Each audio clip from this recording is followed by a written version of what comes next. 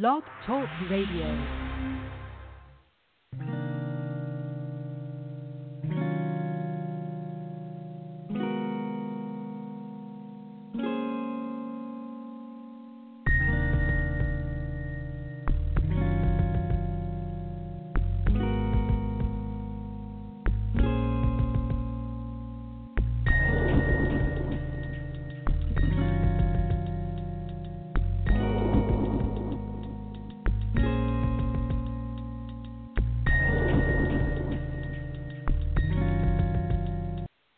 Well, good evening and welcome to another episode of A Sound Heart Radio. And let me say a Merry Christmas to you and God's blessing be upon both you and your loved ones this season.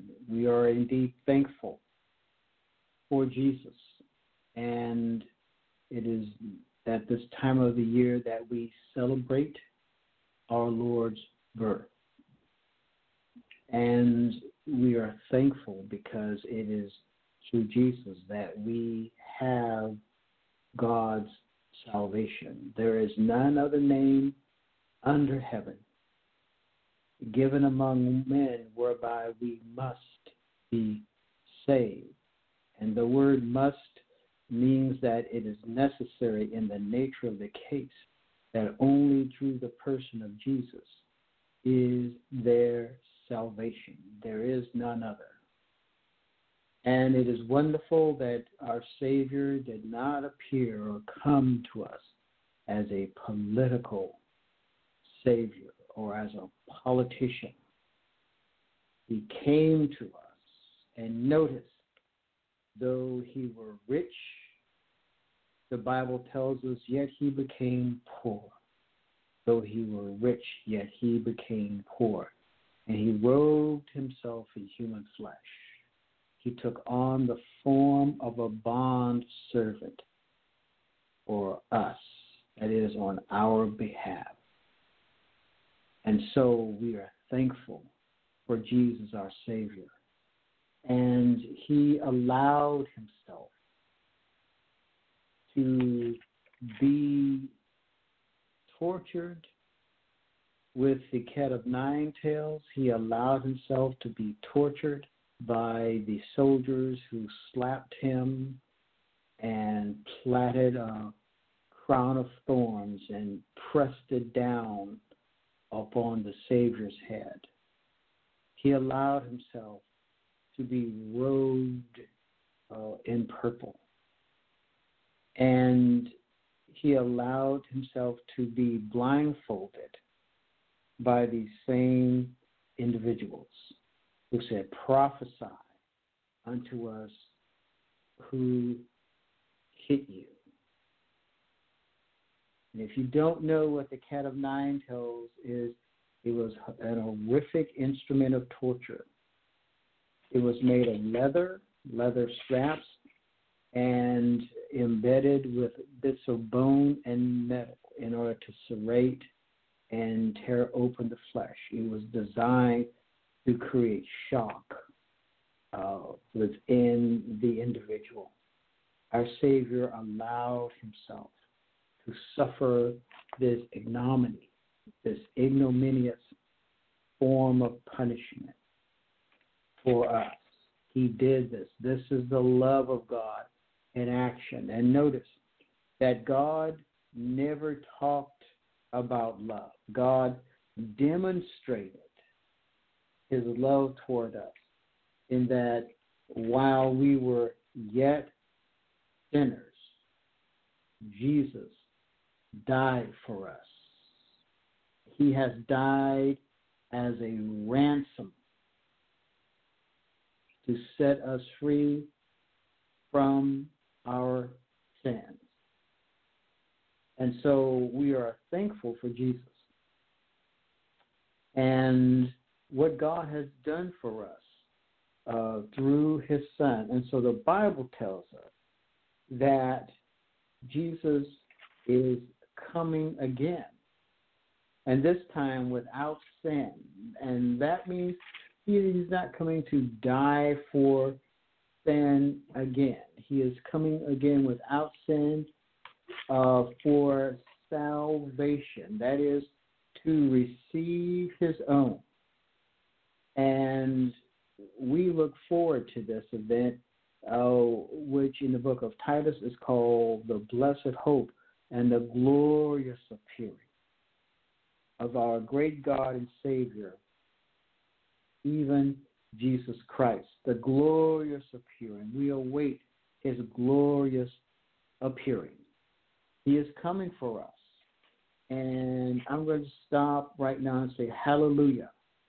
He is coming for his own. So it would do well for us as believing ones to grow up in grace. And that means a careful and methodical study of the Word of God. It means that we have a different prayer life, a different praise life. And we are people who give thanks to God for his unspeakable gift. We give thanks to God because we have hope. You know what we are suffering today. You know what has been placed upon our lives today. Believers cannot gather together and worship. Believers cannot come together in prayer. Believers cannot come together in praise of the Lord their God. But this should show us the power. We know the power of our fellowship. We know its power. And so because they have brought forth these regulations that forbid us from assembling together in worship and praise and thanksgiving, now we have an opportunity to really study the Word and to understand what Jesus meant when he says to go into your closet. And I know that, but I'm using that within this context. And so we pray and we give thanks to God for his salvation and for Jesus. And the fact that, once again, we have this blessed hope. Jesus is coming again for us. Now, I know there are those who teach that they could pinpoint the date and the time that Jesus is coming. And this is in direct violation to the biblical documents. This is in direct violation to the revealed Word of God. Because Jesus himself said, no man knows the day or the hour of the coming of the Son of Man. And those who do so are false teachers. They're false teachers. And one individual, his prophecies, he wrote books, and he told people he knew when Jesus, the exact date that Jesus would be here, and several times this did not happen. And there are many stories in history about believers being led astray by false teachers. One such incident was in 1000 AD. And believers believed that Jesus was coming back in again at that time, so they stopped working.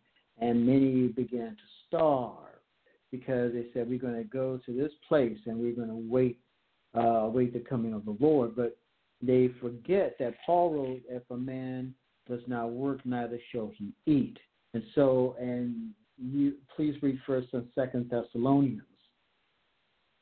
We hear the word only, because it is in the word that we will receive the truth of God. Now, in Hebrews chapter 9, verse 28, I'm going to read, we have the following words. Hebrews 9, beginning at verse 28, quote, so Christ was sacrificed once to take away the sins of many people, and he will appear a second time not to bear sin, but to bring salvation to those who are waiting for him, unquote.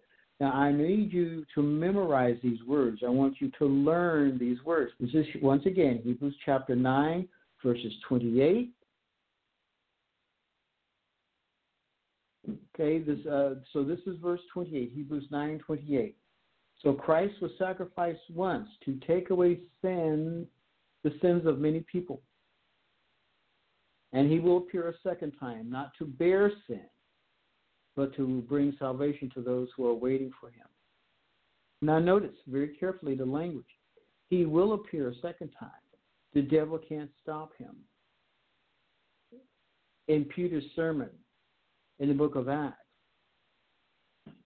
we read that death tried to hold him down, and death could not hold him down. We read in Job that the heavens are not clean in God's sight. We have the scriptures before us that teach us and that tell us so that we will have an anchor for our souls, that he is coming. And the devil and the hosts of darkness cannot keep him away. Now notice, we as believing ones must have the armor of God. Please read Ephesians chapter 6. We must have the armor of God. This is the devil's world. This is the devil's world. Please read 2 Corinthians chapter 4. I need you to read the entire chapter. I need you to get the context. I need you to understand what God is telling us, what he wants us to learn, what he wants us to know. This is 2 Peter. I'm going to read to you now 2 Peter chapter 3, verse 4, which reads, quote, he is talking about the scoffers who say, and who talk about, who says the Lord's not coming. And this is, I'm going to read 2 Peter 3:3. Knowing this first, that there shall come in the last days scoffers, walking after their own lusts. The word scoffers here means trifling ones, walking after their own lusts, and saying, where's the promise of his coming? For since the fathers fell asleep, all things continue as they were from the beginning of creation. For this they willingly are ignorant of that by the word of God, the heavens of old and the earth standing out of the water and in the water, whereby the world that then was being overflowed, literally dashed down with water, perished, unquote. Now, I want you to understand these are what the false prophets are saying. This is what they teach. Okay? Where's the promise of his coming? And they say all things have remained constant, all things have remained steady, and they say that there has been, there's no change. Where's the signs? Sure, some even say, sure, show me the signs. Show us the signs, they will believe. No, they won't believe.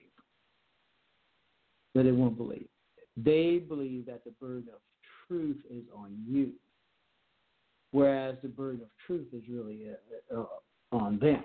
They want you to take the bait. They want you to provide evidence. And we have the evidence of the resurrection, 1 Corinthians 15. And please read Matthew, Mark, Luke, and John. Please read the Gospels about the resurrection of Jesus. Please read the book of Acts, Peter's great sermon on the day of Pentecost. We have ample evidence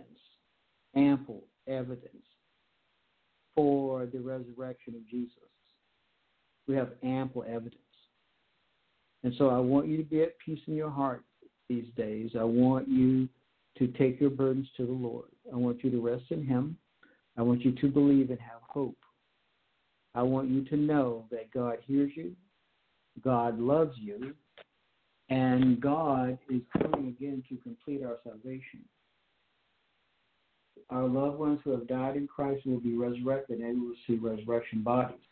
And we who are alive and remain to the coming of the Lord, we will be changed, and we will have our resurrection bodies too. Merry Christmas, and God bless you. My name is Dr. Josiah Rich.